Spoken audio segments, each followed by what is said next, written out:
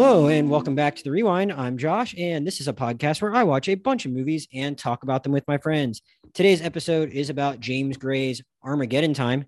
Joining me today, we're still happy he's here, even though I don't know if he brought the dumplings. It's Ben Luben. Ben, what's going on? I live in LA. I eat dumplings as much as humanly possible. So, All right.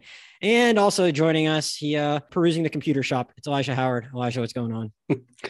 Oh man, I'm always on the lookout. I'm back.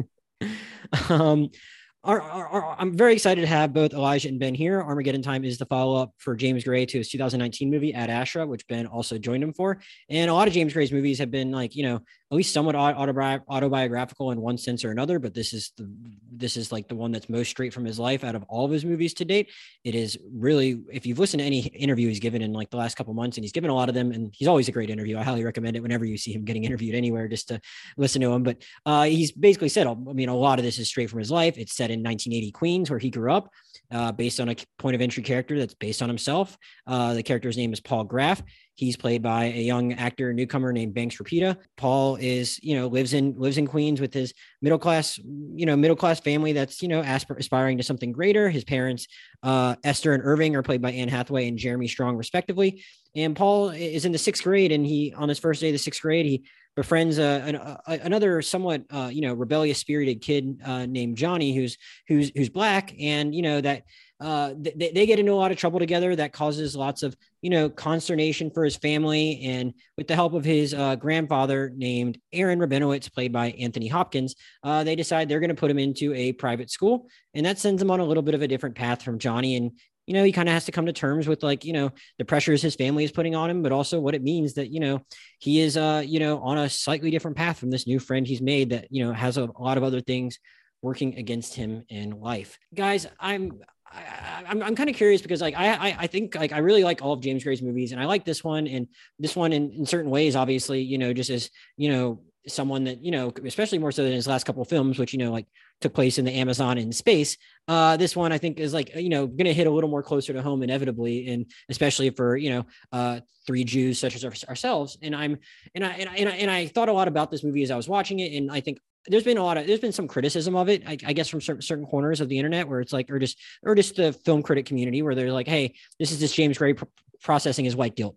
And, maybe he's doing it in a very stylish way, but, it's just a white guilt movie. And I'm like, I can see that, but I feel like I got a lot more out of that. So I'm curious, Elijah, what about this made it more to you than just some director processing his white guilt?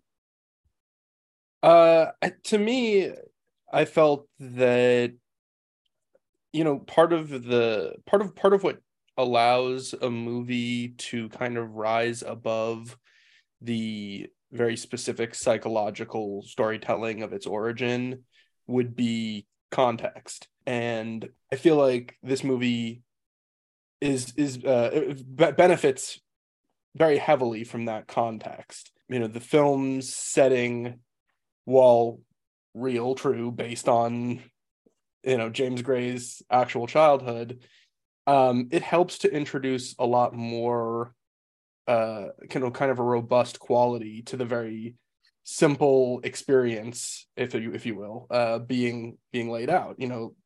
I don't totally disagree that it is just him processing his white guilt, but it just so happens that it lines up at a very important moment in history when he was a child, and I think to some degree that context is still relevant today. We're seeing a lot of the same things that make that context relevant from 1980 still present today. And I think that's kind of where I would push back on that notion that it's just about processing white guilt. I think that's a very narrow view of everything, the context that's happening in the movie and the way that it relates to things happening today. That's an interesting way to put it. And I guess it was something I was thinking about a lot since I first started seeing some of the reaction to the movie, because I was kind of thinking about it, and I was like, look, there are certain ways I can acutely remember when I first became aware of my privilege as a kid. So it's interesting, watching a kid here, come to terms with that. And but at the same time, it's a little different than I think in some ways, as a kid, I think I probably think of it more in terms of like, financial privilege as opposed to like, white privilege when I was a kid, because like I grew up in a very sheltered community that was like 99% white. But at the same time, it was kind of like that kind of like shelteredness kind of like fell away, and like that bubble kind of burst a little bit for me after Hurricane Katrina, is what I tell people, because my family lost our house in Hurricane Ivan in 2004, and I was the only one with a room on the first floor of my house. And like my parents and brother were on the second floor. Like the whole house had to get torn down, but like only the first floor actually sustained water damage and flooded out. So I spent like a whole year just feeling really sorry for myself and like, oh my God, how could I lose all my shit? And then like, my family, meanwhile, not understanding, my family was actually really well off enough to like rent another house in a better location while that one got rebuilt. And then when that landlord kicked us out, they were able to buy another house. That was in 2005, like, so like right before, even before the housing market crashed. So, and then like a year later, Katrina happens, and like we have like people from New Orleans in our school, because like they couldn't like go anywhere there, and they didn't have like, and they weren't that well taken care of. And I was like, all right, well, so I think something like this is striking a chord with me. Whereas the character in this movie, he's like, he thinks his family's rich when maybe they aren't, but he doesn't really exactly understand like maybe some of the flaws in his parents' thinking early on about how they kind of approach the world. So I was like, all right, well, it's kind of cool to like see this guy kind of come to grips with his privilege. I can kind of relate to that. And I was thinking like, well, just because I can relate to something, it doesn't mean it's good. But like, I still thought I still think it's really good. So I was thinking a lot about like what else it really had going for it. And that made me kind of like really like think about that part of it. I'm wondering, Ben, was there something about the movie that like kind of most struck a chord with you? Yeah. So, I mean, first up, I do kind of want to weigh into the, I guess, complicated nature of the racial politics of the movie, because I think I would agree with Elijah, where as much as I like the movie and I like it a lot, I think it's impossible to ignore that, like, look, this is a movie about a white protagonist who befriends a thinly characterized Black character and learns very important lessons from his association with that thinly defined character. Like, on the surface, that is part of what this movie is, and I can absolutely understand someone not being able to get past that. That said, I also agree with Elijah that there's a lot more to the movie than just that. And I think more than this being a movie about a character coming to terms with his white guilt, or a movie about a filmmaker coming to terms with his white guilt, this is a movie about the moment when, as a child, it's more than just realizing your privilege. It's realizing that you as an individual are part of a larger set of systems, which is, I think, the primary realization in the movie. And one of the important pieces of that is the main character realizing, I am Jewish in a country that, once you dig down a little bit, does not particularly like Jews very much. Both he and Spielberg had some pretty fortuitous timing for when their movies came out. Yeah. It's funny. I this is actually the first time that I have seen the movie more recently than everyone else I'm on the podcast with. I saw it last weekend, actually. Oh, right. So yeah, Elijah and I saw this like early November. So just to put a time frame on this, I saw this movie literally 2 days after Kanye gave his first "I Like Hitler" interview, which was very interesting timing. But I think just to get back to what struck me about this movie, I know this is something Elijah and I have talked about a lot. There have been surprisingly few movies that have really attempted to capture, or actually really tried to depict, a meaningful portrait of the Jewish American experience. And I think more than almost anything else I've ever seen, this captures aspects of what it is to be Jewish and what it means to feel Jewish in America in a way that I don't know if I've ever really seen on screen. And it's funny. I think the moment that first hit home for me was Aaron's basically speech about his mother dying in the pogroms, which is basically not explicit, but that's basically what it was. Like, when basically as a kid, that is the first time the main character is actually being forced to realize, wait, there are people who want to kill me just for being Jewish. I think it was Aaron's grandma. And no, it was his grandpa was telling a story about his great grandma. Oh, okay, right. Because it was his great grandmother's parents died, That's what it was. Yeah. So Yeah. Aaron's grandma. Yeah. But yeah, James Gray's talked about like that's basically straight what happened to his family. Like his like grandma watched like her mom like get beheaded in the pogroms. Yeah. I would say probably a fair amount of American Jews. You go back far enough, you have stories in your family of fairly horrible things happen. I not to go into too much detail, but I definitely do. And I think there is something like the line that I generally use to describe what it feels like to be Jewish sometimes. You're not Jewish until you are. I don't wake up every day and think to myself, oh, I am Jewish. I am carrying my Jewishness with me everywhere I go in the world. But every so often, it feels like there is something I press up against that makes me acutely aware of how conditional my kind of status as a white American is. And I think there is something in this movie of the main character kind of confronting this for the first time and kind of how uncomfortable that realization feels. Well, so I want to ask you guys then about, because I mean, I think obviously there's a lot to be said about like how the treatment that he gives his parents in this movie. And I think it's fascinating just listening to some of the interviews I've heard James Gray give and now and how like, unsentimental he is and talking about some of that stuff. And it's interesting just how he's really not like trying to just like portray his parents in the best possible light. But in some ways that's like a much bigger part of the movie, but like given where we are now, I want to ask you about kind of jump ahead and ask you about the presence of the Trumps in this movie. Cause I think a lot of people like kind of heard that when people first started seeing it and they're like, what, the Fred Trump is a character in this movie? And people like just when critics first started seeing it and they heard about that and they're like, how can you do this in a way that doesn't seem like all that like, cockneyed and enforced or just gratuitous. And apparently, and again, it's apparently something straight out of James Gray's life. Like he was sent to a private school where Fred Trump was on the board of directors and saw Marianne Trump give a speech.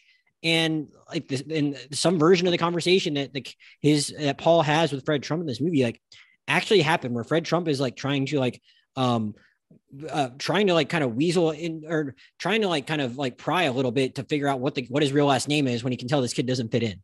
And that's kind of like probably one of the first examples I think James Gray would say of when like he was kind of acutely aware of his otherness in that way. And I'm wondering, like, I mean, what like Elijah, what do you think when you like heard that like the Trumps were going to be a presence in this movie, and like how deftly do you think he ultimately pulled off doing that? Yeah, well, I mean, I honestly couldn't say that I was particularly surprised, and I think this is where this conversation will get deeply Jewish for for the listeners. So I mean, I don't think it's particularly surprising to anybody listening that Jewish geography is a thing. This idea of that there are nexuses of Jewish presence in the United States, and you can kind of sort of generally, depending on your relationship to these different loci, heck, we might all be cousins, right. Right. I mean, and so I mean, I grew up in Florida, but my kind of Jewish locus in the United States was in New York. And it's a very large and yet surprisingly not very large Jewish community, and that was just a reality in the Jewish community in the 80s in New York. Is this position that a lot of Jewish families were in at the time of we have been assimilated into the perceived white cultural sphere, and that has given us privilege and money and access to things. And one of those things, right, is the option for private education for our kids. But the problem that a lot of Jewish families faced is that at the time, this is right kind of as Jewish families are starting to, or rather, this is at the height of Jewish families kind of having pushed away from the ghetto system, having pushed away from ethnic neighborhoods, and have moved out all over the place. So there's not really a large presence of like Jewish private schools. So if you're in New York in the 1980s and you're not living in a 100% Jewish community and you want to send your kid to private school, you have very few choices. And at the time, yeah, I mean, the Trumps were a huge presence in that area. The Q Forest School is not the only one. It's the Q Gardens in Queens. That's where James Gray went. That's where Paul Graff, the character in the movie, goes. But that wasn't the only school like that. And I can tell you, it's a weird relationship, because this is the reality, right? The presentation of Fred Trump as like effectively an American Nazi, with a weirdly kind of acute anti-Jewish sentiment that he can kind of hone in on without, that was well known. But at the same time, there was sort of this feeling of like, well, maybe if we just don't talk about it, maybe we just pretend like it's not happening, eventually they'll forget that we're Jewish, or we'll just sort of cease to be viewed as an outsider. And it leads to, the dysfunction that is, for example, my family was not in 2016 big Trump supporters, but for most of my childhood, we watched The Apprentice. My grandmother was met Donald Trump on one or two occasions back in the 1980s and 90s. There was a lot of Jewish families had a lot of respect for the Trumps because of, quote unquote respect because of this. They were the face of the American establishment that on some level we wanted to be part of. Exactly. Like, as in broadly speaking, Jews. I didn't realize they even had that profile in the 80s. I thought they were just kind of like, just so rich people. That's a very generational thing. Like, I think for people in our rough age range, there's kind of the Trumps kind of entered our public consciousness with Donald Trump in kind of the Apprentice era. But the Trumps have been. I kind of knew Trump did stuff in the 80s because he was there's documentaries, about him buying football teams and stuff like that. But I didn't realize quite just before that Fred had that kind of profile, at least in New York. No, in New York, absolutely. Yeah. Okay. I didn't realize that. Yeah. Yeah. Fred, the Trumps were a big fixture in New York throughout the 70s. And I mean, you're talking about a time when at that point there was already there was already some some schmaltz on the paper, shall we say, because you're talking about by the 70s, the Trumps, Fred Trump is getting in trouble with the Justice Department Civil Rights Task Force for violating the Fair Housing Act. So it's not, it's not like people were oblivious to what was going on. Fred Trump did not have the greatest reputation in New York, but that's what I mean, where it's like, at the same time, he's a white multi-billionaire. So, there at the time, the feeling was that was what you should aspire towards.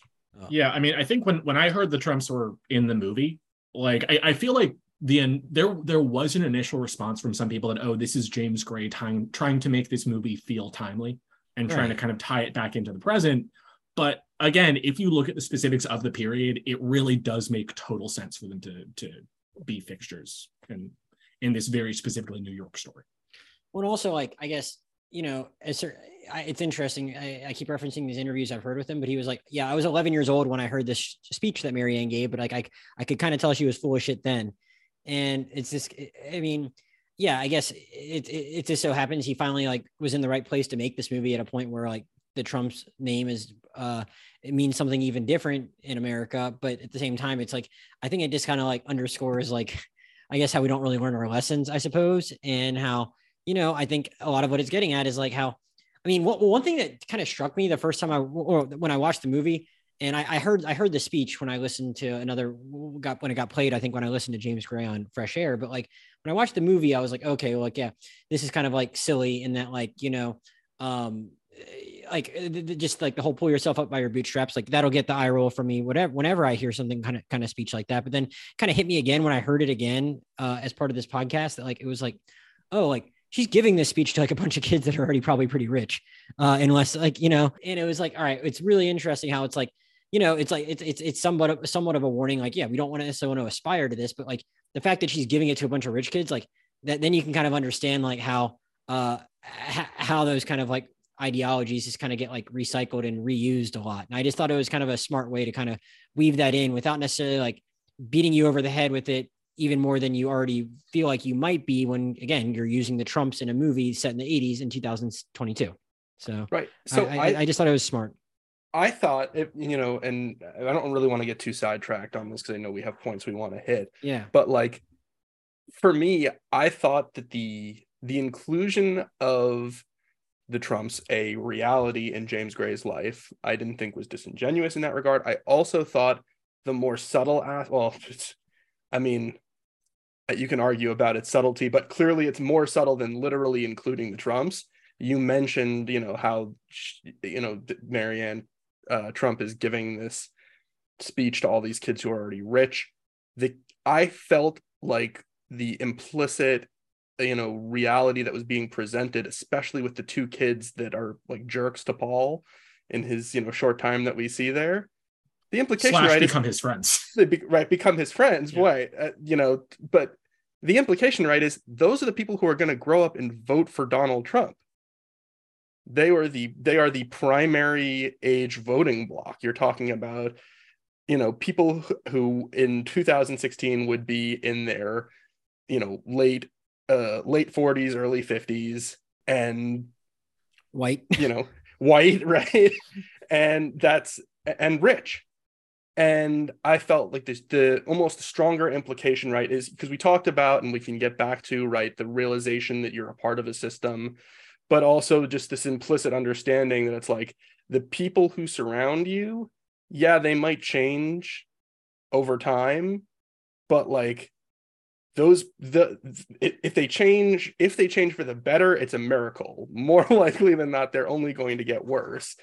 And I thought that was a very very prescient point that the movie was making, was kind of like not all it's a feedback loop of like these preaching to the choir that will then grow up and become the, well, I mean, again, to point to how it is a system, you're looking at how a system kind of reproduces itself and continues.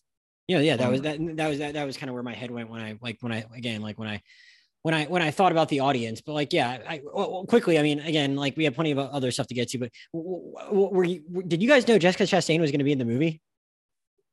Yeah. Okay. I had missed that. I was like, I did not know that. Like, I felt like I knew a lot of the cast, and like somehow that slipped by me. I was like so confused when I was watching that. That looks a lot like Jessica Chastain. I didn't. Yeah, actually, Josh, you know who was originally supposed to be, right? Oh, okay. You know who it was originally supposed to be? No. Cate Blanchett. What? Yeah, just to tie it back to the last podcast we did, but Jesus, interesting. Yeah, no, the casting changed a lot for this movie. It was originally Cate Blanchett in the Jessica Chastain role, Oscar Isaac in the Jeremy Strong role, and Robert De Niro in the as in the Anthony Hopkins role. Huh. Interesting. It's funny. Not even any of the alternate castings. Well, yeah, I guess different from the Jessica Chastain thing. I didn't really have a lot to say on it, but I thought a lot about the fact that like none of these like lead Jewish characters were played by Jewish actors. Well, Oscar Isaac. Is he Jewish? Yeah. Oh, I forgot that. I feel like I looked at, maybe I did see that somewhere and I looked it up, and maybe it just didn't show up as him being Jewish, but like I guess maybe I did know he was Jewish. Hence, like, Ben and I's argued over disappointment about Moon Knight and the lack, in my opinion, of sufficient Jewish content for an actual Jewish hero played by a Jewish person. Yeah. Oh, I did not know the lead character in Moonlight was supposed to be Jewish. Oh yeah, Moon Knight. Yeah, it's a thing.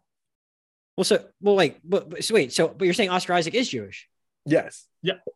Okay, you're saying there should have been more Jews around him in that show, is what you're saying? No. More, like the show doesn't really address in any That he meaningful is Jewish. way Okay, I got that you. he is Jewish, which was But yeah, no, it was just annoying. weird between this and the Fablemans. Like, neither the parents in the Fablemans were Jewish. The parents here weren't. Anthony Hopkins isn't Jewish. I was like, I'm not gonna like question the director who's Jewish. He gets to cast his movie the way he wants to. I was just like, it's kind of interesting that like, and I spent a not insignificant amount of time before I did the Fablemans podcast, like looking at the Wikipedia for Jewish actors born in the 70s and 80s, trying to figure out who else I would have put in this movie. But like we got far more important stuff to get to. But like, I mean, this is a thing I've thought about. But yeah, I guess like stepping back for a minute, you're talking about, well, actually, Elijah, you've used the phrase a couple of times, like learning you're part of a system. But I'm wondering if I can ask you about that, but also tie it into the family a little bit, because you really haven't talked a lot about the family life that he's so closely recreated here. And I think I maybe also thought about it in terms of just like, seeing your parents as people in a different way. Because there's always a point in a young kid's life when that becomes a thing also. But like, I think it's got to be kind of eye-opening, and maybe it's not the way you exactly thought about it, but like we see a lot of them just watching Ronald Reagan in this movie. And I mean, I think not exactly being like huge fans of him at the same time, but at the same time, there's other parts where the movie where the parents, express some not so progressive views. And I mean, especially when they learn about the time that Paul is spending with Johnny. So I think I think it's interesting. Like, what did you think about how he kind of like utilized his family to like kind of inform how he was starting to kind of see like, the outside world, especially when he sees how they react to this friend that he's so closely like formed a connection with?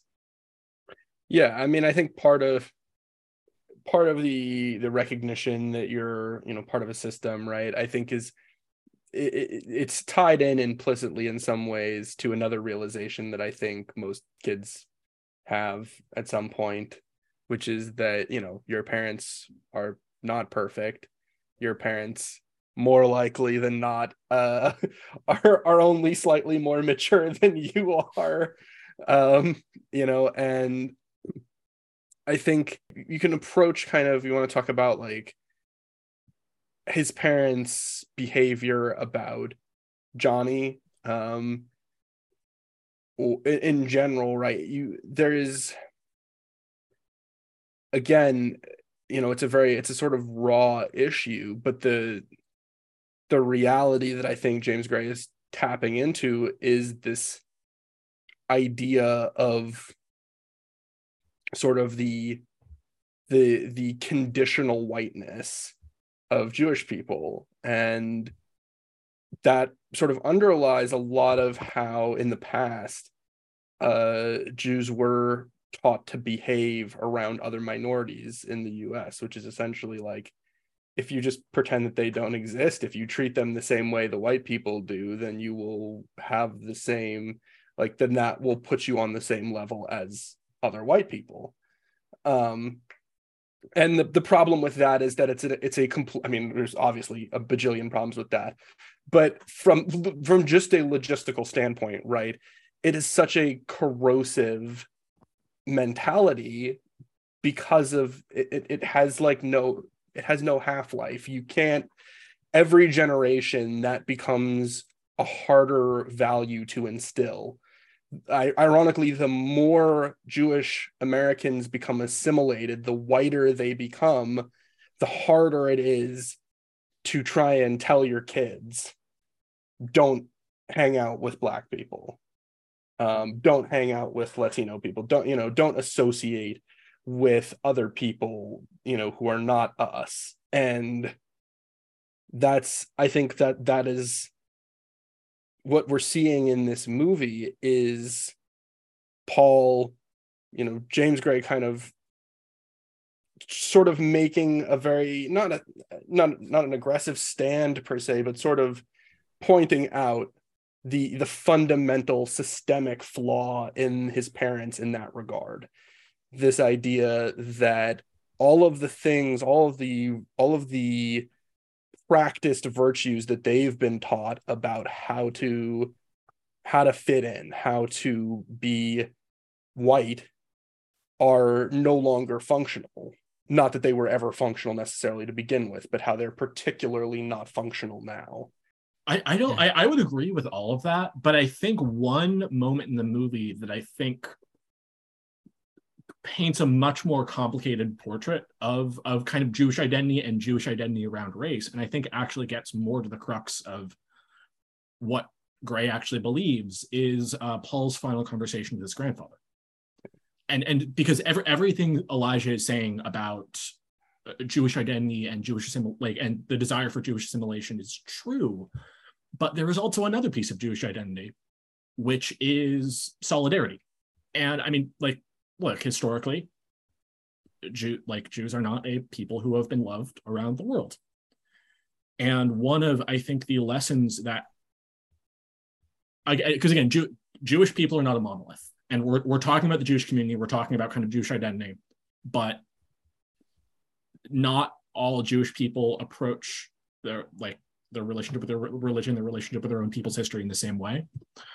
And there is a branch of what I would call a drive for solidarity in Jewish identity too, which is we are a people who have been fucked with and fucked over around the world for a very long time. And we have a responsibility to not allow other people to be treated in that same way, which I know is something that when I associate like my family's relationship with Judaism, to me, that is something that feels like a very important part of it.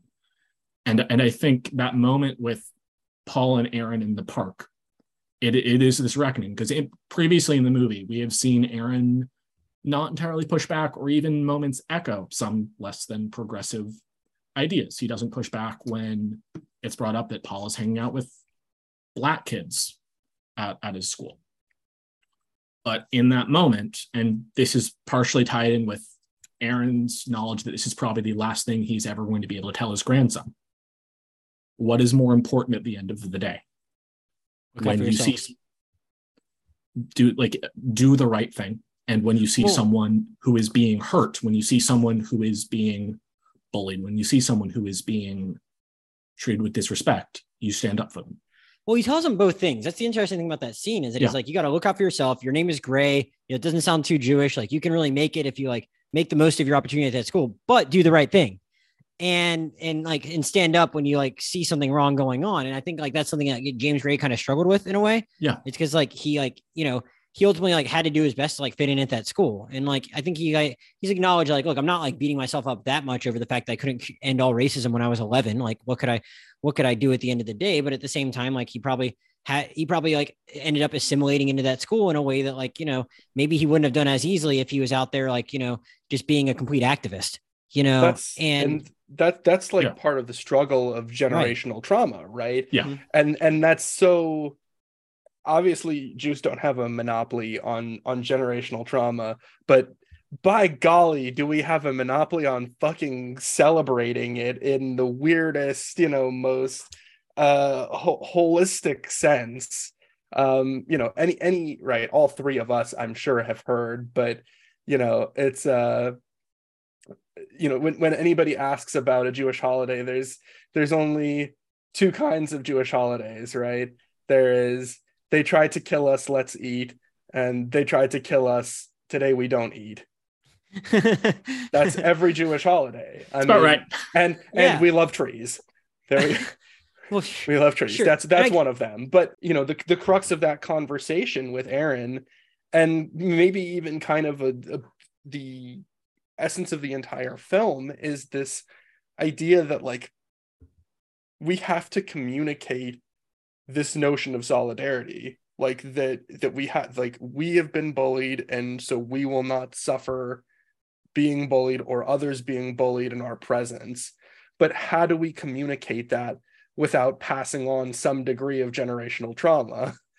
And that's like that is the paradox of Jewish identity in the US, is like the whole idea of coming to the US was to make a new start and avoid the generational trauma, and we end up kind of running headlong into it again, especially at this in the period the movie is talking about in 1980. And now it feels so weird to say like, yeah, in 1980 it's particularly strong when we have multiple people in the public sphere right now saying that Hitler's great. But more to the point, right, like that's what I loved about that scene when Aaron tells Paul the story of his grandmother, and they're exodus from Ukraine, is it's hard, because it is passing on that generational trauma. It clearly scares Paul. And I know that was probably a scene that people who have never had that experience would feel like, oh, it's a little hammy. But like, again, that's a real thing that like I had moments like that. I'm sure all three of us have met Holocaust survivors, because we all, to some degree had a Jewish education at some point. And I'm sure there was an effort made to bring Holocaust survivors, to bring Shoah survivors, or to bring us to meet them. That was, my experience at least. And so I think every one of us has had that experience and can speak to how real and, that feeling is. Yeah. And I think like, I don't know. I guess there doesn't have to be an easy answer to all of this. It's just like, I think when you factor in all that trauma, and like, you can understand how it's something where a Jewish person is not going to easily just be able to like, shed, I guess, like, set all that aside to just like totally like, do the selfless thing when they're already facing like, the pressures that Paul does as soon as he shows up to that school, especially when you're like 11 or 12 years old. Like, again, you're going to become aware of some things, but you're not going to necessarily do everything the way you would with the hindsight of what James Gray has when he's making this movie. But it's funny. Honestly, the last time I'll mention all these interviews I've listened to him, it's like, I think he feels some kind of way about it, because going to that school ultimately like was allowed him to get like scholarship money to go to USC film school. It's like, he doesn't even end up where he is today without like doing everything he did. So you can understand like if he just stayed in public school, like he came from a family that was like, yeah, better off than Johnny's family, but not one that could have afforded for him to go to like film school at like NYU or USC or UCLA, which are like the three places he would have wanted to go. And I think USC was choice number 3, but like it worked out there because like he got a lot of scholarship money because he went to that school. So it's like, I think like he can think all about how like his grandpa like said to do this, but at the same time, like wanted him to like, fit in and make the most of this opportunity that he was like paying for him to get. And he ultimately did that. And I mean, like they show him like trying to like kind of take the fall for Johnny at the end, but like, I mean, that's obviously not how it worked out. And it's like, I can understand, like, again, I think it's why it's like kind of justifiable. Like there's nothing wrong with it being like an exercise of like processing that guilt, because he was put in like in an impossible situation for an 11-year-old when you're just becoming aware of like all of this stuff that like your family has been through and what it means to be Jewish when you're getting confronted about it in that setting. It's like, who knows like how you would have really have acted. And I think if nothing else, the movie is like a good depiction of how you like, how you kind of come to grips with all that. And it's okay that there's not like an easy, like right answer where it's like, oh, that's the path he should have taken or something like that. I think it's fine that it's not that clear cut, it's fine. I think there is an assumption sometimes when we speak about kind of childhood reflection, like autofiction, that type of film, that with the benefit of time, the filmmaker or the writer is meant to have arrived at some sort of clarity or a full processing of everything from that era. They're supposed to be able to look back at their childhood with a clear lens. More often than not, look, you're still just as much of a mess as an adult as you were as a kid, and you are still trying to figure everything out. Sometimes the more you try to kind of figure out your place in the world, figure out the world itself, the more of a mess everything feels. And I think the occasional messiness, the occasional sloppiness of Armageddon Time, I think that feels like a very honest portrait of an artist looking back on their life and not necessarily having all of the answers. I think the movie also does a good job of not, I think it allows some of that sloppiness that Ben mentioned in order to not give Paul more insight than he should have at any given moment.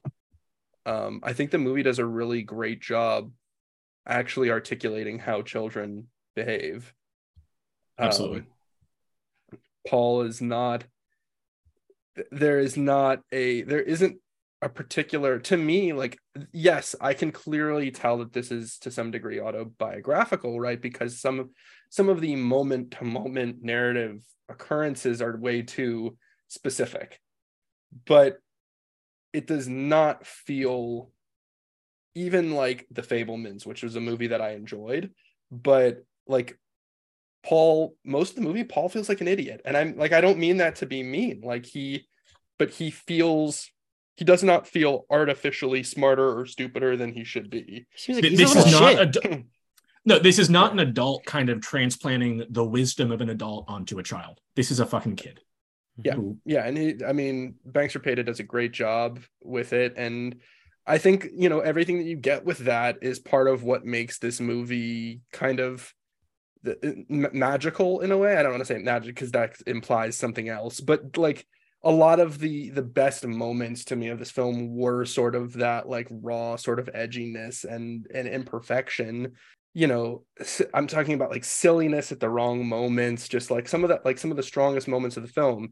I mean, it's one of the few times this entire year, well, apart from Everything Everywhere All at Once, where I've actually laughed, like really laughed out loud in a movie, was, like when he gets in trouble at school for the first time for when he gets caught smoking with Johnny, and he gets taken to the principal's office. Like this is very clearly and very like an important and a scene of lots of gravity, but Paul does not understand it in the moment, and the way that gets played is like when the principal is like, do you want to go to jail?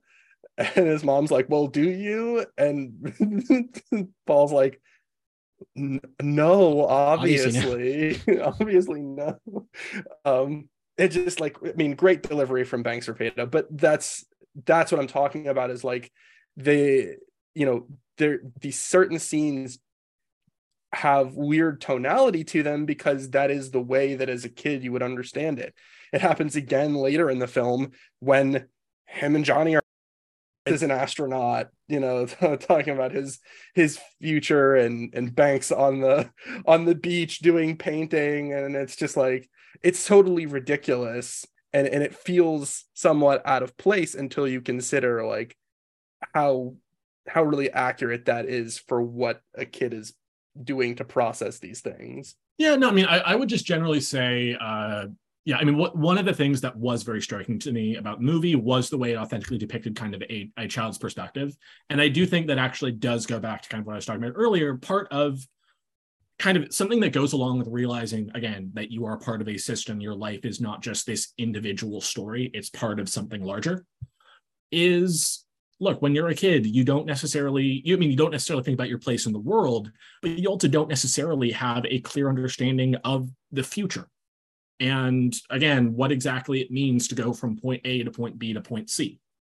And again, that it's the piece of that kind of fantasy depiction that really did strike me, is that again, when they view themselves as kids in all of these futuristic moments.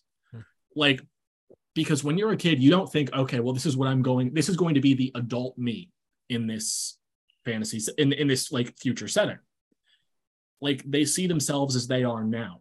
Well, I think I think it's interesting though, is that like, I think Paul like seems to like have some genuine desire to be an artist, like, and has made that decision at age 11. I think we're seeing the birth of that. Yeah. But again, like there's not really an understanding of the process that involves, which makes sense when you are a kid, because again, it's like, you may know I want to do this thing, but look, when you're like 9, 10, 11 years old, you don't really have a clear portrait of, well, these are all the things I have to do to get to that point. These are the things I have to do to kind of support myself as I do it. This is everything else that has to be involved with my life that may help or get in the way of that. Like he's starting to find something that he really loves, and that is struck by a very genuine and very real reaction to what he's doing and the art he's consuming, but you don't really know what to do with that yet. And I think his lack of understanding, that totally makes sense to me. I don't know. Even the way the movie is shot, I think that it is very easy for movies depicting kids to kind of depict them as these almost kind of big like small people, big world. But something I really liked about this movie that actually reminded me of another New York movie from it's like 6 years ago at this point, Little Men, the Ira Sachs movie. I think that was in my top 10 of 2016. I really like that movie. One of the things that is so impressive about it, the way it frames its characters. It is like, again, if you look at a shot of them in isolation, you don't necessarily understand that these are small, like physically small people in a larger world. It centers them in the frame in such a way that they feel like the center of the world, and this, like, in the way that they actually feel internally. And I think Armageddon Time does a really good job of balancing moments like that with moments where Paul presses up against the largeness of this world that he doesn't fully understand his place in yet. So we see moments of him and Johnny as kind of very much the center of the frame in a way that makes them feel like large men. But then there will be moments of smallness where you almost feel like see them as towering tiny figures. Like there's some shots on the subway that are kind of jump to mind for me right now, where you actually see the smallness of them contrasted against the largeness of the actual adults on the rest of the train car. And it feels like that juxtaposition works really well to communicate this kind of growing realization the characters are having, or especially Paul is having, that their story, their personal story, is not the only story of their lives. They are part of something else. I guess kind of going off of that a little bit, we still haven't talked that much about his relationship with his parents. Apart from them, like maybe not being as progressive with respect to his new friendship as they ideally would be. I'm curious, what did you think about? I mean, we can take this as an opportunity to talk a little bit about the performances too, I guess. But I'm wondering, like, like I mentioned it earlier, I think it's fascinating for a director to just kind of like put his parents out there in a way that's just like not that flattering. I mean, for one, I respect it, though. He said to his credit, not to his credit, but he did say he wasn't that upset that his dad passed away before the movie came out.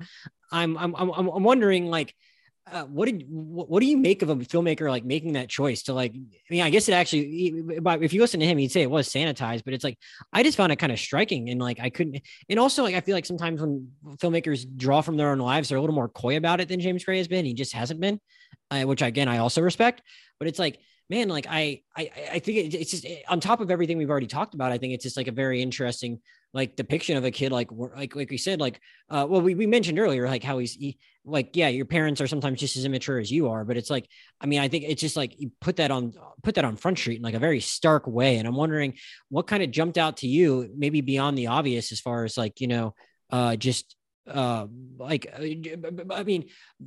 the obvious of like, oh wow, it's interesting that like he's showing his like father actually being physically abusive or his mother being physically abusive. Was there something else about that like really stood out to you, whether it was something in Jeremy Strong or Anne Hathaway's performance or just some other choice he made with those story beats? Well, first off, you don't have to look very far back in James Gray's filmography to understand that he may have a complicated relationship with his dad. Oh, well, yeah, that's basically every single James Gray movie in one way or another. That's for sure. Yeah. Look, however compromised Ad Astra was, as James Gray has recently said, that is something that was communicated very clearly. But no, I think, again, one of the things that is striking about the way his parents are depicted in the movie, no one's really right.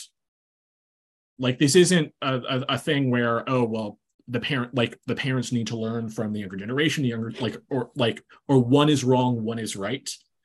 This is a portrait of very messy people who are doing what they think is the best they can, even if many of the choices they're making are very, very wrong.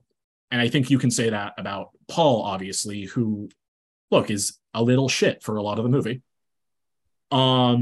But you can definitely say that about, for example, his dad, who doesn't know how to reach his son in any other way than violence.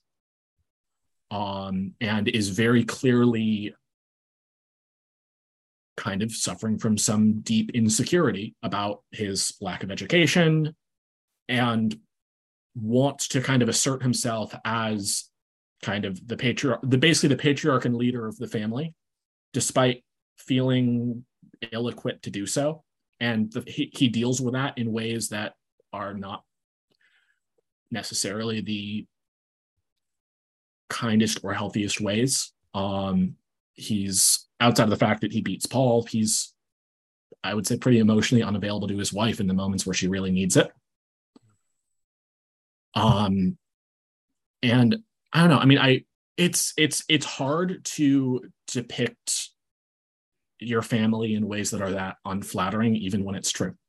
I know, like, in my own writing, there are things about my family and things about people in my life that there is a tension between wanting to be honest and unsparing and true to what you are trying to communicate, and also deal with the fact that, look, these are very real people who either will see this movie or again, or if have passed away, people who knew them and maybe cared about them will see this movie.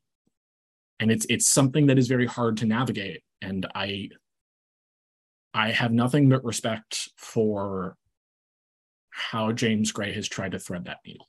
I would say, we talked a bit about kind of, or rather Ben mentioned, the way that the movie kind of frames kids, and I'm going to work that into this point, in that I was not particularly surprised by that, by his kind of expertise in that.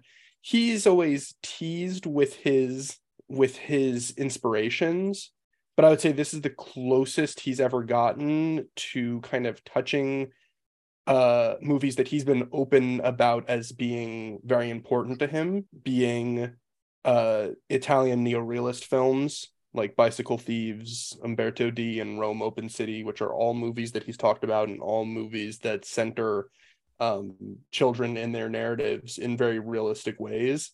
Also, things like Amarcord and Lestrada and Nights in Cabiria, other movies he's talked about that also don't necessarily feature kids as the main aspect, but are often very kind of focused on giving them equal footing, shall we say, on being kind of or being dispassionate feels like a mean word, but being sort of observant of characters. The common thread with that set of Fellini movies, I would say, is characters navigating a world they don't fully understand. Right, exactly, and that's what I mean. And not being judgmental of that. Yeah.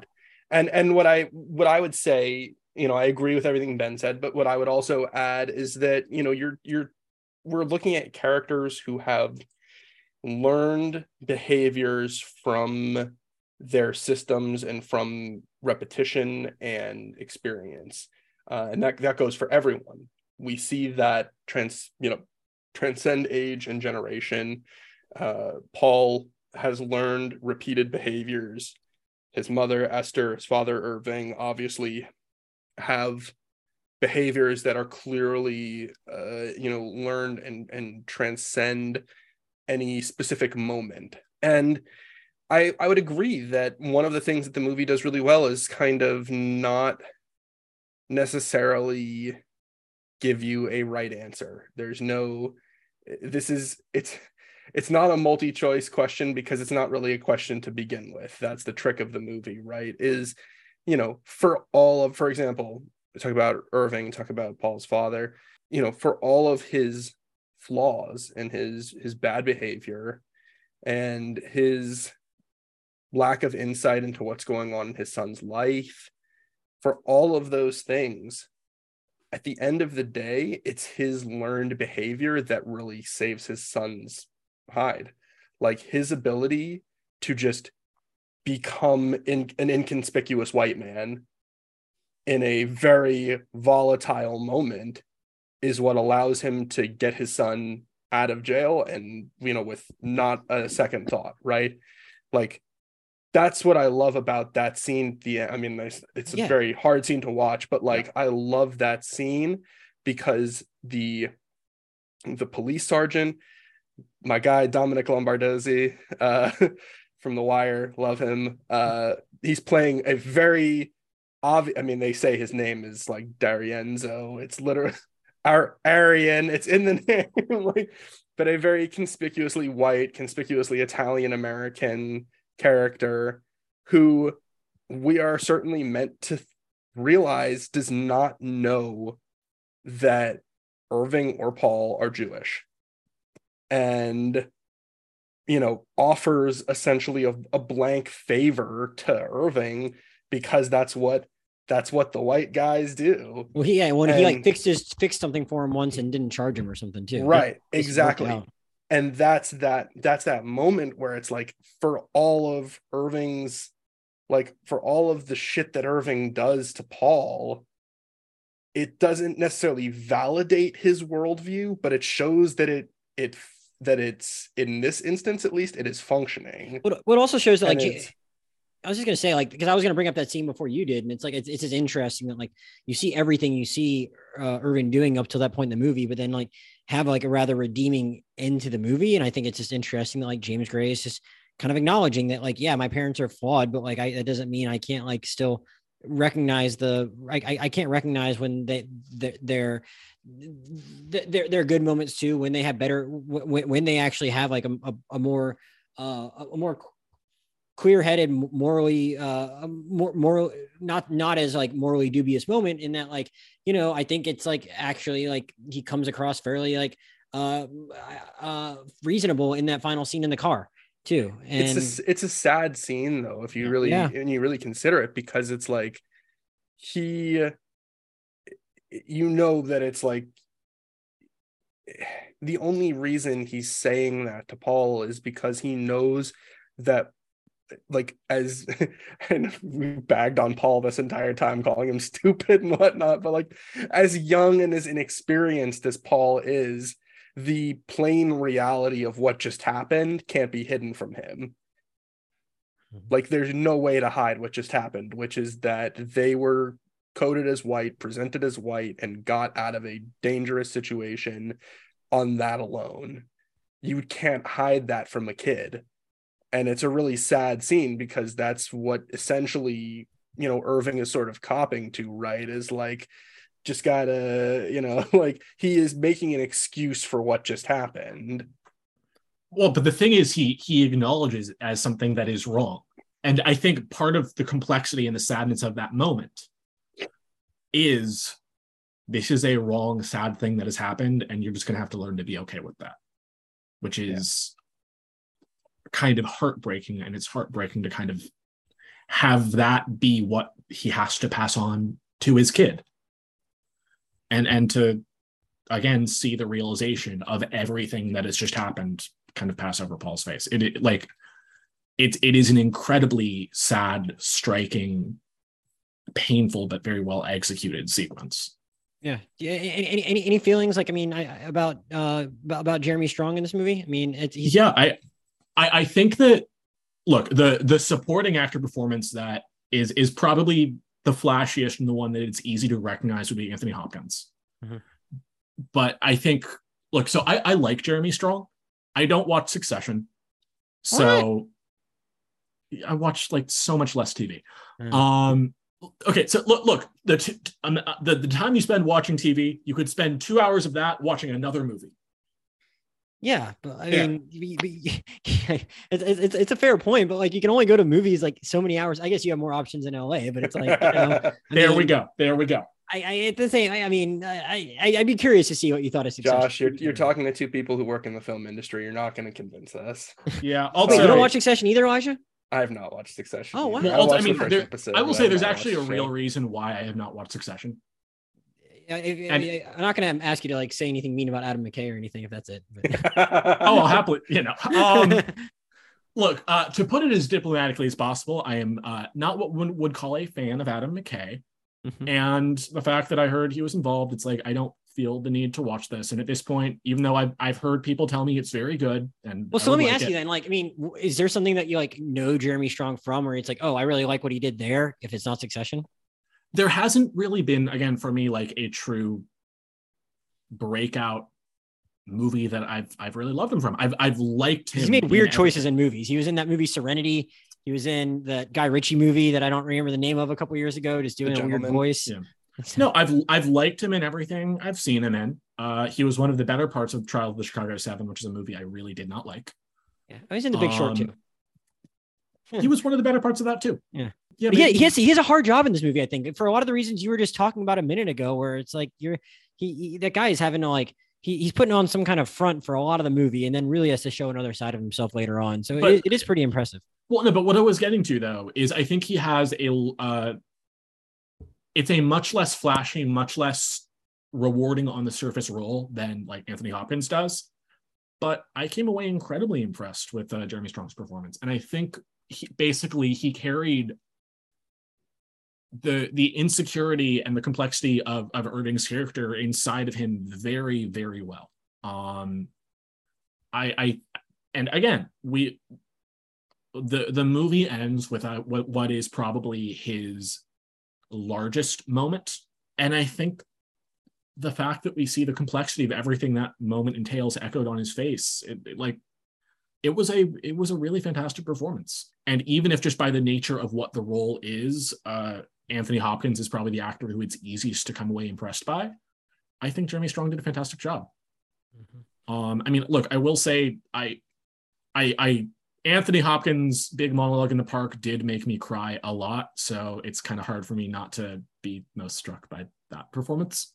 But I think Jeremy Strong and Anne Hathaway did really fantastic work in roles that were not always the most like obviously showy. I will say this also about the performances, specifically of Anne Hathaway and Jeremy Strong. Anthony Hopkins, I mean, I'll give a nod to. I love Anthony Hopkins. He was great in this. Despite probably the bulk of Anthony Hopkins' international megastar fame being from Silence of the Lambs, right? I've never particularly felt that Hopkins has had a hard time melting into roles. He's always excellent at sort of just disappearing into whatever the role requires for him. And even if this role actually happened to be mostly just Anthony Hopkins being Anthony Hopkins, that was fine. I was actually quite impressed by Anne Hathaway and Jeremy Strong, who I have felt as actors tend to have trouble actually disappearing into roles. They always tend to strike me just sort of as Jeremy Strong playing a person or Anne Hathaway playing a person, right? And that's not to say that they're bad actors. I mean, I feel like every time this discussion comes up in some form or another on your podcast, I have to qualify, right? Like there's a reason that people look up to Jimmy Stewart and, like actors who are just always, who always played themselves. Like that's, there's nothing wrong with that. But I feel like Jeremy Strong, for the most part in his career, I sort of think of as just being like Jeremy Strong. Like he's always sort of playing like a slightly manic New Yorker and whatever flavor that takes on, if it's Jerry Rubin or what is his name, Vinny in The Big Short or whatever. Vinny and Jerry Rubin are pretty different though, and they're very different, but they both strike me as this is just New Yorkers. They both just strike me as this is Jeremy Strong. Like I did not think that his performance as Jerry Rubin was transformative. It wasn't like, holy shit, that really is Jerry Rubin. It's like, this is a really great Jerry Rubin impression by Jeremy Strong, which is fine. But my point being, this movie actually felt like an instance where both of them really did disappear into the roles. I did not feel like this was Jeremy Strong just being, somebody else, or Anne Hathaway just being somebody else. Both of those characters I felt, and it's probably, I mean, I'll give the actors a fair amount of credit, but it's also probably has something to do with the writing. Like the script was very, very wonderfully naturalistic and very, conducive to that transformation, to that ability for both of those actors to just sort of fade into their roles. Another one, not going to get a lot of credit, I would think, but Tova Feldsha, who I think some people might know from Law and Order or The Walking Dead for some time in the past, but she's been around for a very long time. She plays Erin. She plays Anthony Hopkins' character's wife. She's she's great, and she's in another moment where I've seen her in so much that sometimes it's hard for me to be like, to, you know, every time she pops up I'm like, oh, it's Toa Felcha. But in this movie I did not have that. This was just a great performance by her in a very small role. And beyond the performances from like the family members like that, I just think we should also shout out the fact that, I mean, maybe it's not the hardest thing to do but like, I think the production design and just like, you could tell, like you could tell even before I heard him say in an interview, you could tell that house was straight out of his childhood. And I think I think that just kind of goes to like making all those family scenes feel all the more vivid and lived in. And that, like, apparently they were very meticulous in trying to recreate what a childhood home felt like. He used James Gray used his brother as a resource. And I feel like that all shows and just goes to like making that feel like a, as claustrophobic and uncomfortable and manic and just crazy of a place as it seems like it was in the movie. They certainly do a good job of like getting you to get a feel for that house and the atmosphere that he was growing up in. And I mean, and while we're talking performances, I think to just shout out Banks Repeta one more time. Like, I mean, yeah, does a really good job of being a little shit amidst a lot of those family scenes. It only just kind of like adds to the tension in a very, very amusing at times way, in a movie that, like, you know, does find a decent amount of spots here and there for some laughs. I'd say more so than your average James Gray movie amidst all the really heavy shit going on. No, there's an incredibly clear specificity of place. And actually one of the things I know, like James Gray talked about, is how surprisingly hard it was to find places in New York to film that actually looked like New York in 1980. The school did not want him to use that area, apparently. Yeah, or use the school, understandably. The city has changed so much that, again, there was a very specific look that he was trying to capture, and which I think he did, but it was much harder to make New York in 2022 look like New York in 1980 in a way that really felt convincing than it maybe should have been. Yeah, I mean, in this kind of, I want to kind of wrap that to another point, right, about sort of the idea of fading memory, but like it was a problem 6 or 7 years ago when they made A Most Violent Year. You know, the J.C. Chandor film. I was actually just thinking about that had a very similar issue about, you know, kind of trying to pick like very tightly specific very similar time period, right? 1981. Basically, Most Violent Year. So also with Jessica Chastain. Jessica Chastain. There's the and Oscar Isaac. Yeah. Well, he didn't make it into the the final lineup for. Yes. I think something that this movie communicates really well, you know, we could talk about Anthony Hopkins' performance, right? We've sort of danced around it. Something that this movie communicates really well that I think it's hard for people to wrap their head around is, you know, I talked earlier about the idea of like passing on, you know, generational knowledge and generational memory, and in some cases generational trauma. The reality is that generation in specific is basically gone. You know, the generation that actually lived through the Holocaust is getting considerably smaller by the day.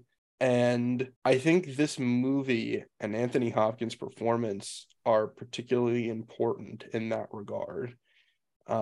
Because the reality is, I mean, we talked about it earlier, and kind of our experiences meeting, you know, Holocaust survivors when we were younger.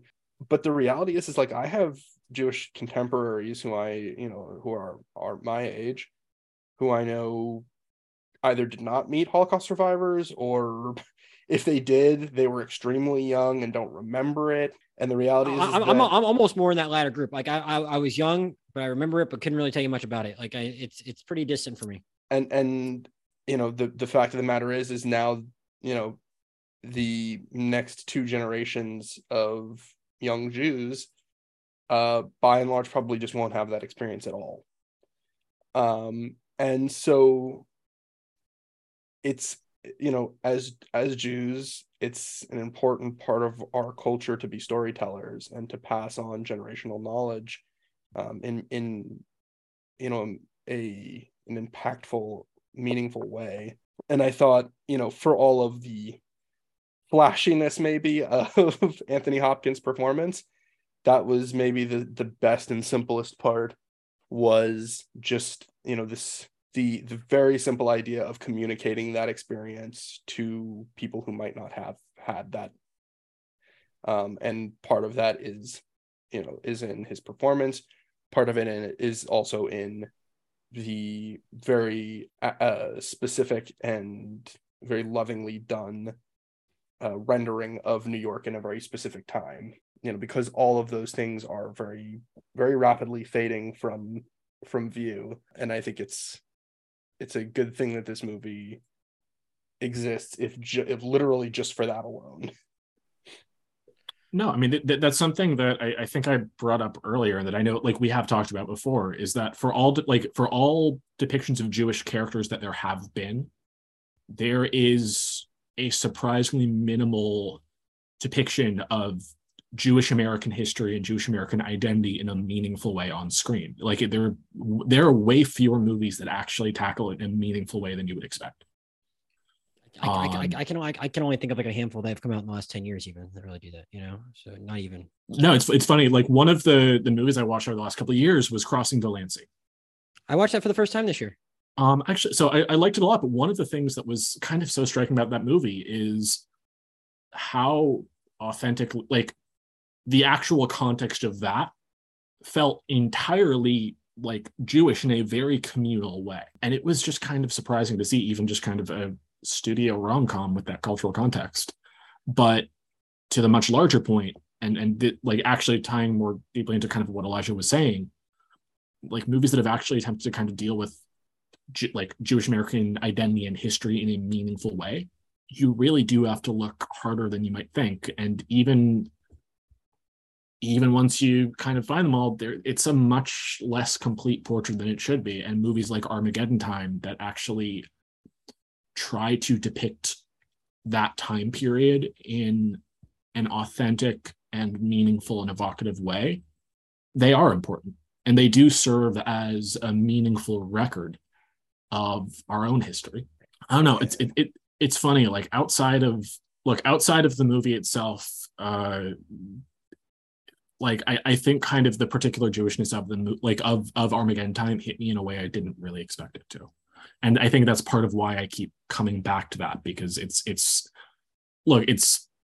I love James Gray as a filmmaker. I've always loved James Gray as a filmmaker, but I think as messy as the movie was at times, that is something that hit me that I wasn't necessarily expecting to hit me the way it did.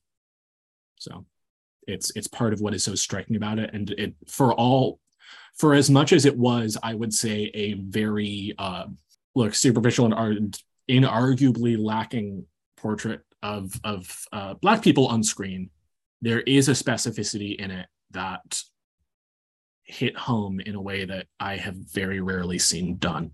And I think there is a fairly prominent Black character though in the movie. It's specific to his experience, and in a way that, like, you might not be as developed as, like, he is a very thinly developed character. And I think, like, there have been a lot of people calling out how, I would say, like, thinly depicted he is, and I can't at all disagree with that. Can't disagree with it, but like that, it's when it's from Paul's perspective, it's like I don't know how much more, like, he would have even known if you took it straight out of his brain, I guess. Yeah, no, and I'm not necessarily saying, like, I don't know if giving Johnny more space within the film to feel fully fleshed out and developed would have made it a stronger film. I just know that is a reaction I had to it, that for as much as I do really like this movie, this is a part of it.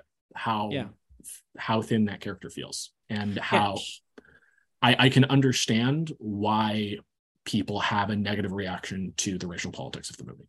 Yeah, should also add Johnny's played by Jalen Webb. I don't know if I've said his name yet. I think, given everything that we've just said, and again, you can't disagree that it might be a little more underwritten than other parts of the movie, I think he makes the most of it. And I think he leaves more of an impression than you would expect given what's on the page. And like some of those scenes where he is, where he's very much not the person he is in the first half of the movie, really, really stuck with me. Ben, is there anything else we haven't touched on yet you want to get to? I don't know. I mean, I think we covered a lot of the major points. Like, I do think that the visual language of the movie is not as flashy as some of James Gray's other stuff. Obviously, Ad Astra was playing with kind of a different scale. The Lost City of Z was much more kind of classically epic in its scope and its visual language. The Immigrant was I think playing with like much more of kind of a golden age Hollywood look. And even some of his kind of earlier New York films, I think, were flashy in a way that Armageddon Time often isn't. But I do think it's worth bringing up that, again, whether it's the quiet, like the way characters are framed, or the moments there of just genuinely incredible beauty that we do see, even if the look of the movie is more naturalistic than a lot of James Gray's other stuff, all of those visual choices do feel appropriate, and the actual breaks of that more conventional form are really striking. Like there's one shot of Anne Hathaway in the car that is, I think, one of the most beautiful and impressive single shots of any movie I've seen this year.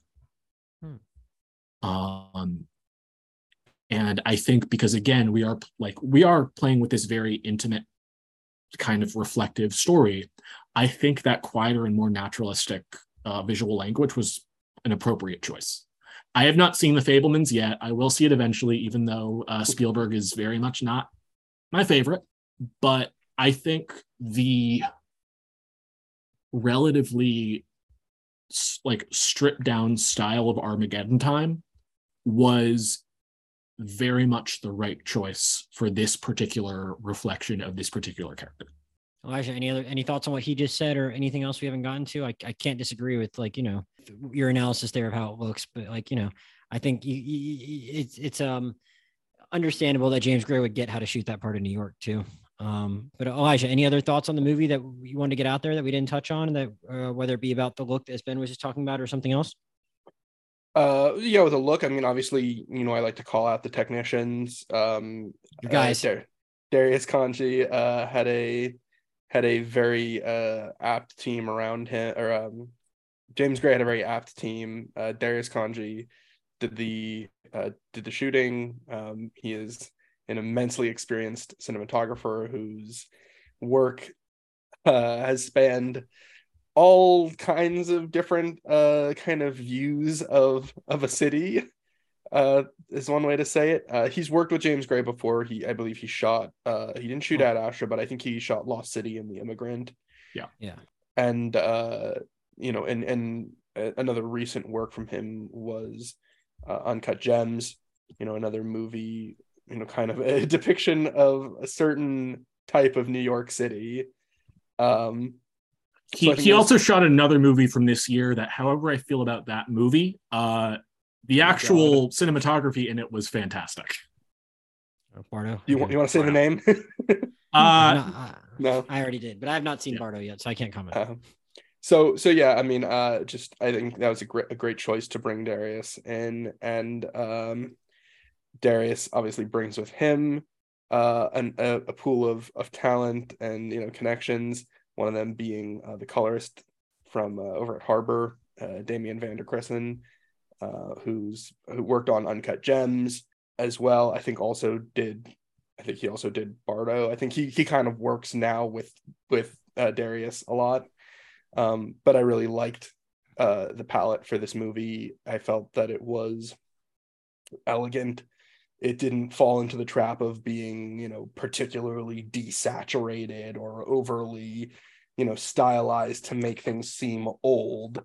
It was just very gently kind of pushed into this sort of filmic look, which I thought was a really good call because it's not distracting. But we talked about the cinematography. I also would call out Scott Morris, who is I don't know how many things he's worked with James Gray on. The editor, the editor. Yeah, sorry, the editor. He worked on Ad Astra, I think, as well. But I think he is, you know, a very talented editorial work. There's a lot of these moments, you know, that Ben called out, very striking visual moments, and a lot of them are really uncomfortable.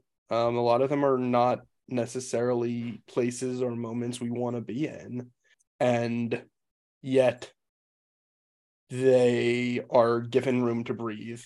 And I'd say a really, really good example of one of those moments would be the scene where Irving beats Paul. Yeah. Yes. Which is a viscerally uncomfortable moment to be there for, but the actual, like, the flow of that moment and the way it holds just long enough to really feel very, very uncomfortable.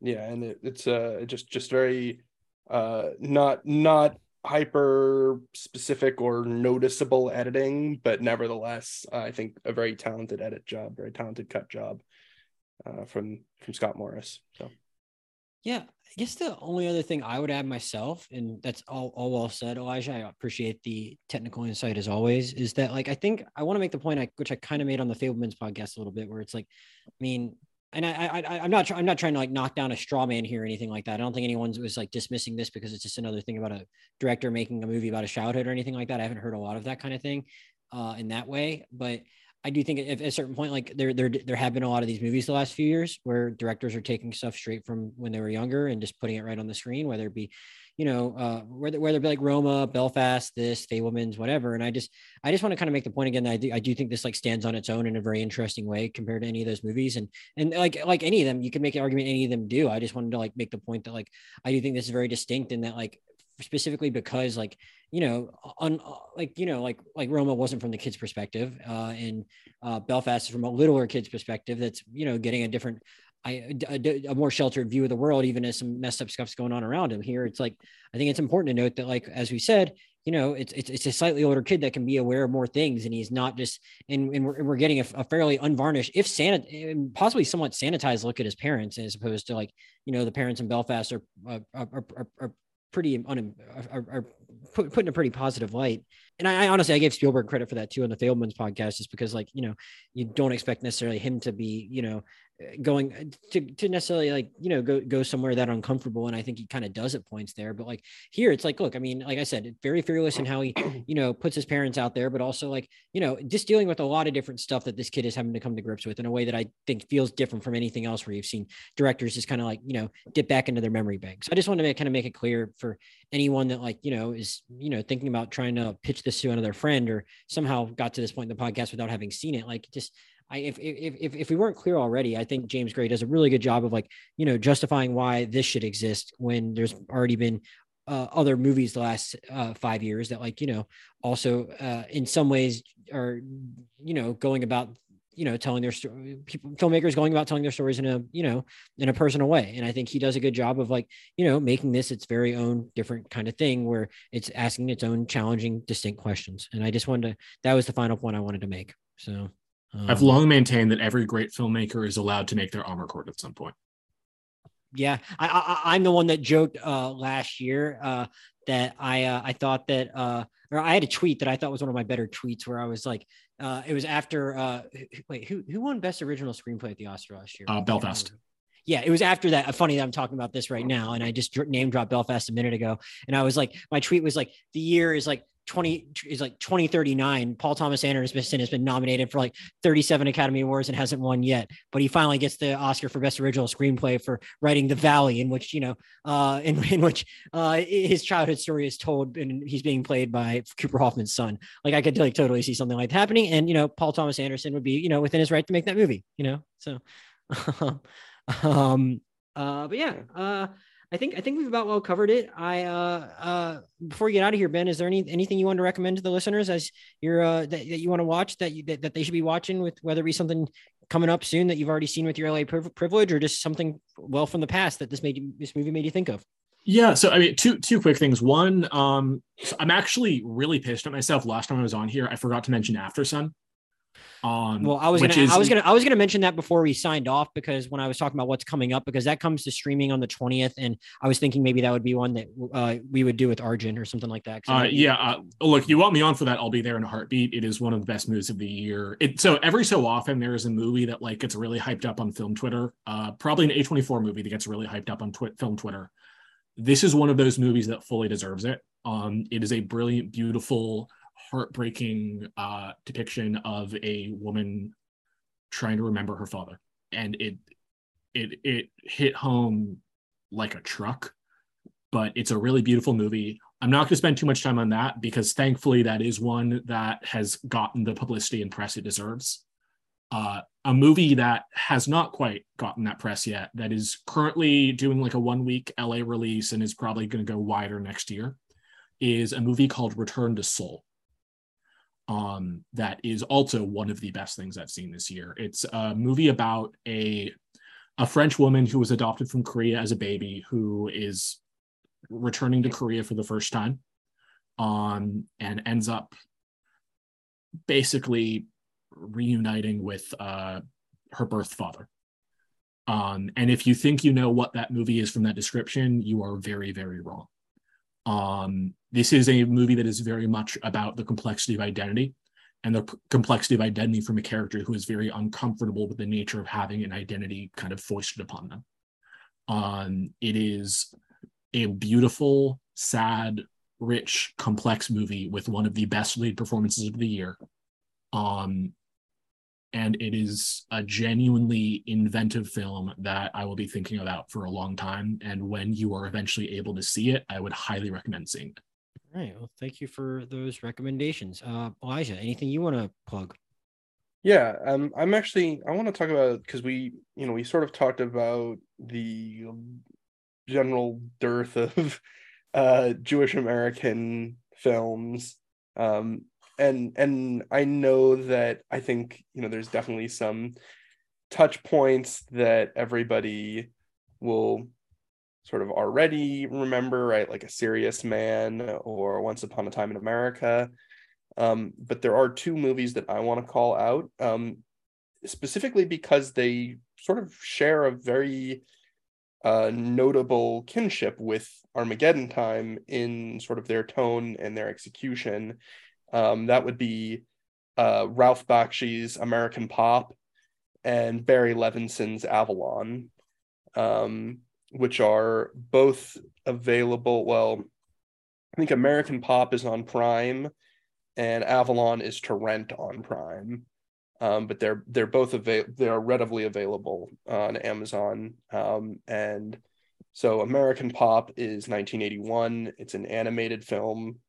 For those who don't know who Ralph Bakshi is, he's a very talented and very crazy adult animator who did things like Wizards and Fritz the Cat and Heavy Traffic, where there is lots of sex and drugs and rock and roll. And American Pop is sort of that to some degree, but mostly it's actually a really visually intriguing, really beautiful epic about a Jewish family coming from Russia in the 1890s, and it follows the same family over the course of I believe about 60 years, as they kind of come through Europe, through World War II into the US, and sort of the lineage of how the trauma that they face in Europe sort of